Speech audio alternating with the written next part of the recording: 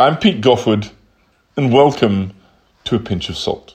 In my line of work, I get to be part of some really cool food and wine events, either as a punter or as a purveyor. This past weekend, I was a purveyor with benefits at the annual Upper Blauwklippen Vintners Hop.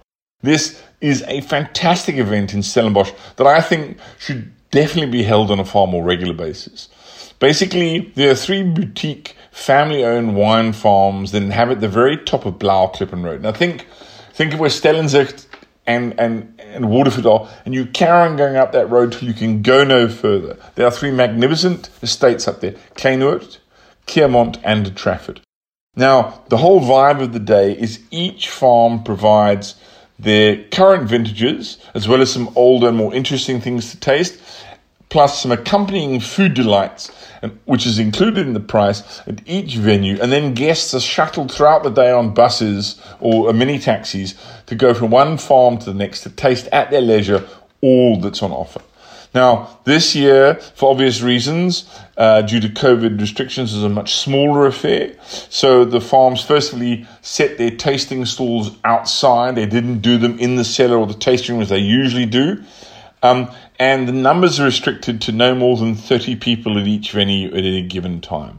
So very cognizant of the challenges of our time, but it was still a magnificent day out. Now, the 3 wineries, I have to say that I was doing the food up at De Trafford, so didn't get to taste neither the food nor the wines at Kleinoord or at Keermont. But I do know their wines pretty well, and the 2 of my favorites at Kleinoord are the Tamboers Kloof Syrah and the Tamboers Kloof Viognier. Beautiful wines. And at Keermont, the Terrasse, which is their top-notch white blend, and then they have their Syrah and their Cabernet Sauvignon. Gorgeous wines. I just didn't get to taste them on the day. I was, as I said, doing the food in our trusty food truck, Sophie, up at De Trafford. But don't feel sorry for me.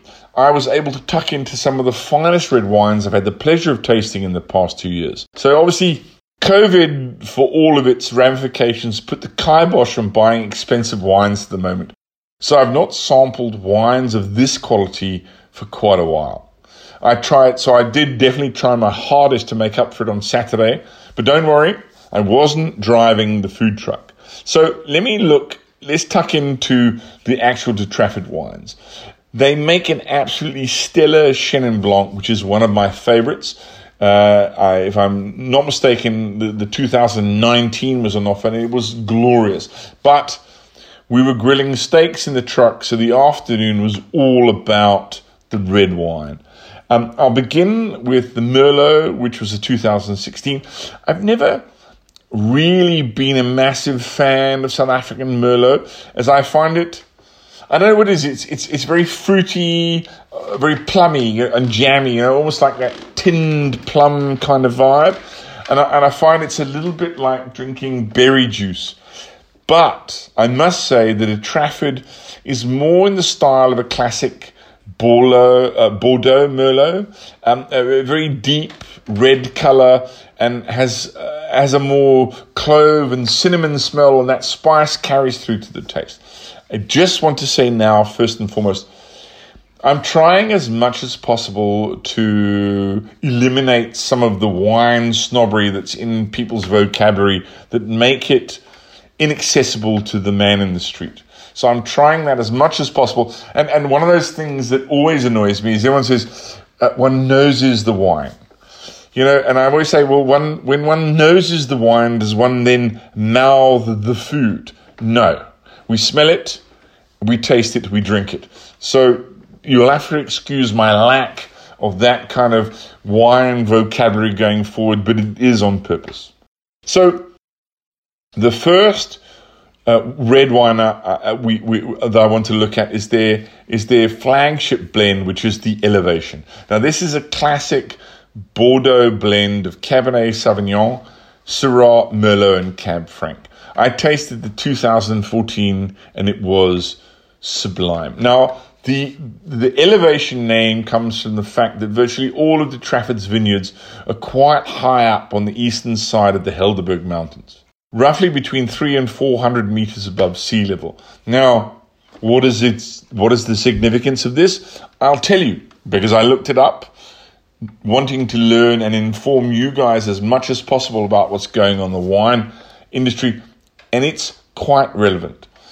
Planting high up on mountainside is generally considered good for growing quality grapes, provided you know what you're doing, of course, because it provides better drainage, and the vineyards cool quicker because of airflow as cold air drops to the bottom of the valley for obvious reasons. Plus, and this is an interesting one, mountainsides are generally poor in nutrients because the topsoil washes away. Now, you'd think that would be a bad thing, that poor nutrients would not be good for growing.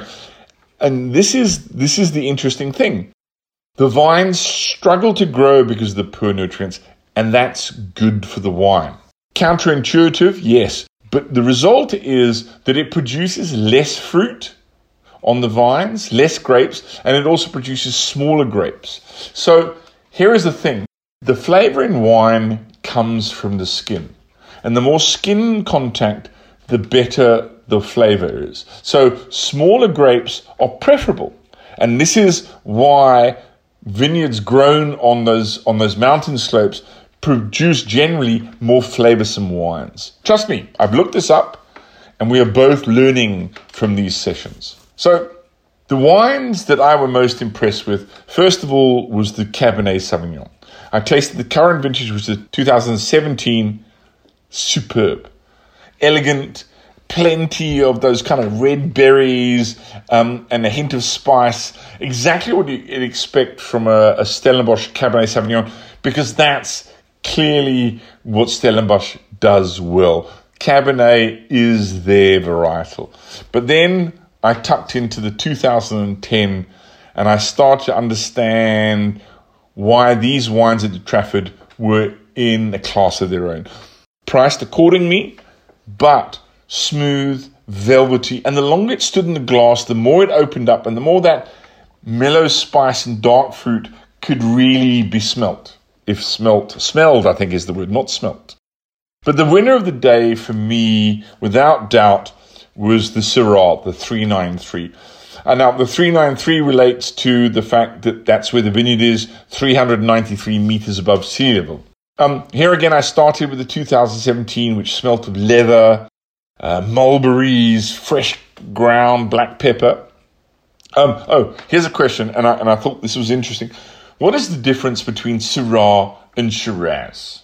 Okay, you know what the difference is? The spelling. Yeah.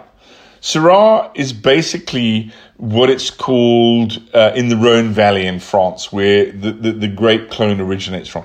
But the grape itself actually originates from the city of Shiraz in Iran, or at the time what was called Persia. And Persia, the city of Shiraz in Persia, was known as the city of poets, literature, and wine, and dates back to the 9th century. Now, before the Islamic Revolution of 1979, there were as many as 300 wineries in that region. Sadly, there are now 0.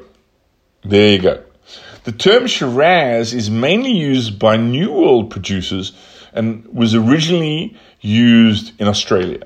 So Shiraz, Syrah, call it what you will, has always been one of my favorite, if not my favorite red varietal along with Pinot Noir. And the main reason that it pairs well with the kind of food that I like to make and to eat.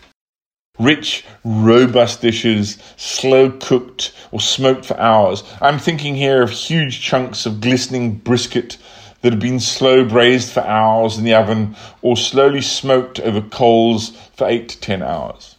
Look, don't get me wrong, Cab Sav is a great red wine for steaks and roast lamb, but if you're going to cook those unctuous, fatty, melt in your mouth, slow cooked secondary cuts like brisket, shin or chuck, then Syrah is your wine. It stands up beautifully to those rich dishes and is never overpowered or plays second fiddle to the food. So, having tasted the 2017, imagine my delight when I was forced, I say forced, I kid you, not forced really, to taste the 2010. Oh my word. Now here, this was without doubt the wine of the day. Rich, dark, spicy, a deep taste of those ripe, dark fruits. This wine was actually going to be my segue into the food segment, where I was going to wax lyrical about slow cooking on chilly winter nights. But seeing it's actually been a strange week, really.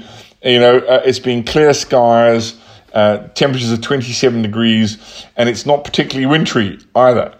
Of course, we have to throw into that the fact that we're now experiencing level 4 load shedding, and the power doesn't actually stay long enough to cook anything in the oven for longer than 3 hours.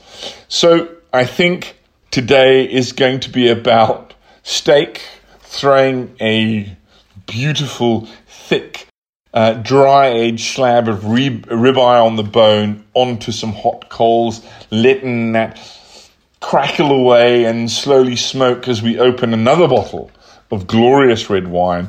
It's a terrible life that we lead.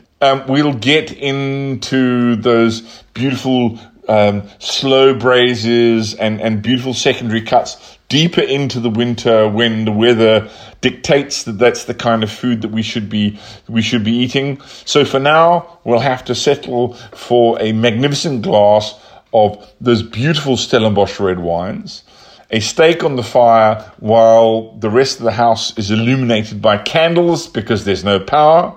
So until the same time next week, goodbye, and may the sauce be with you.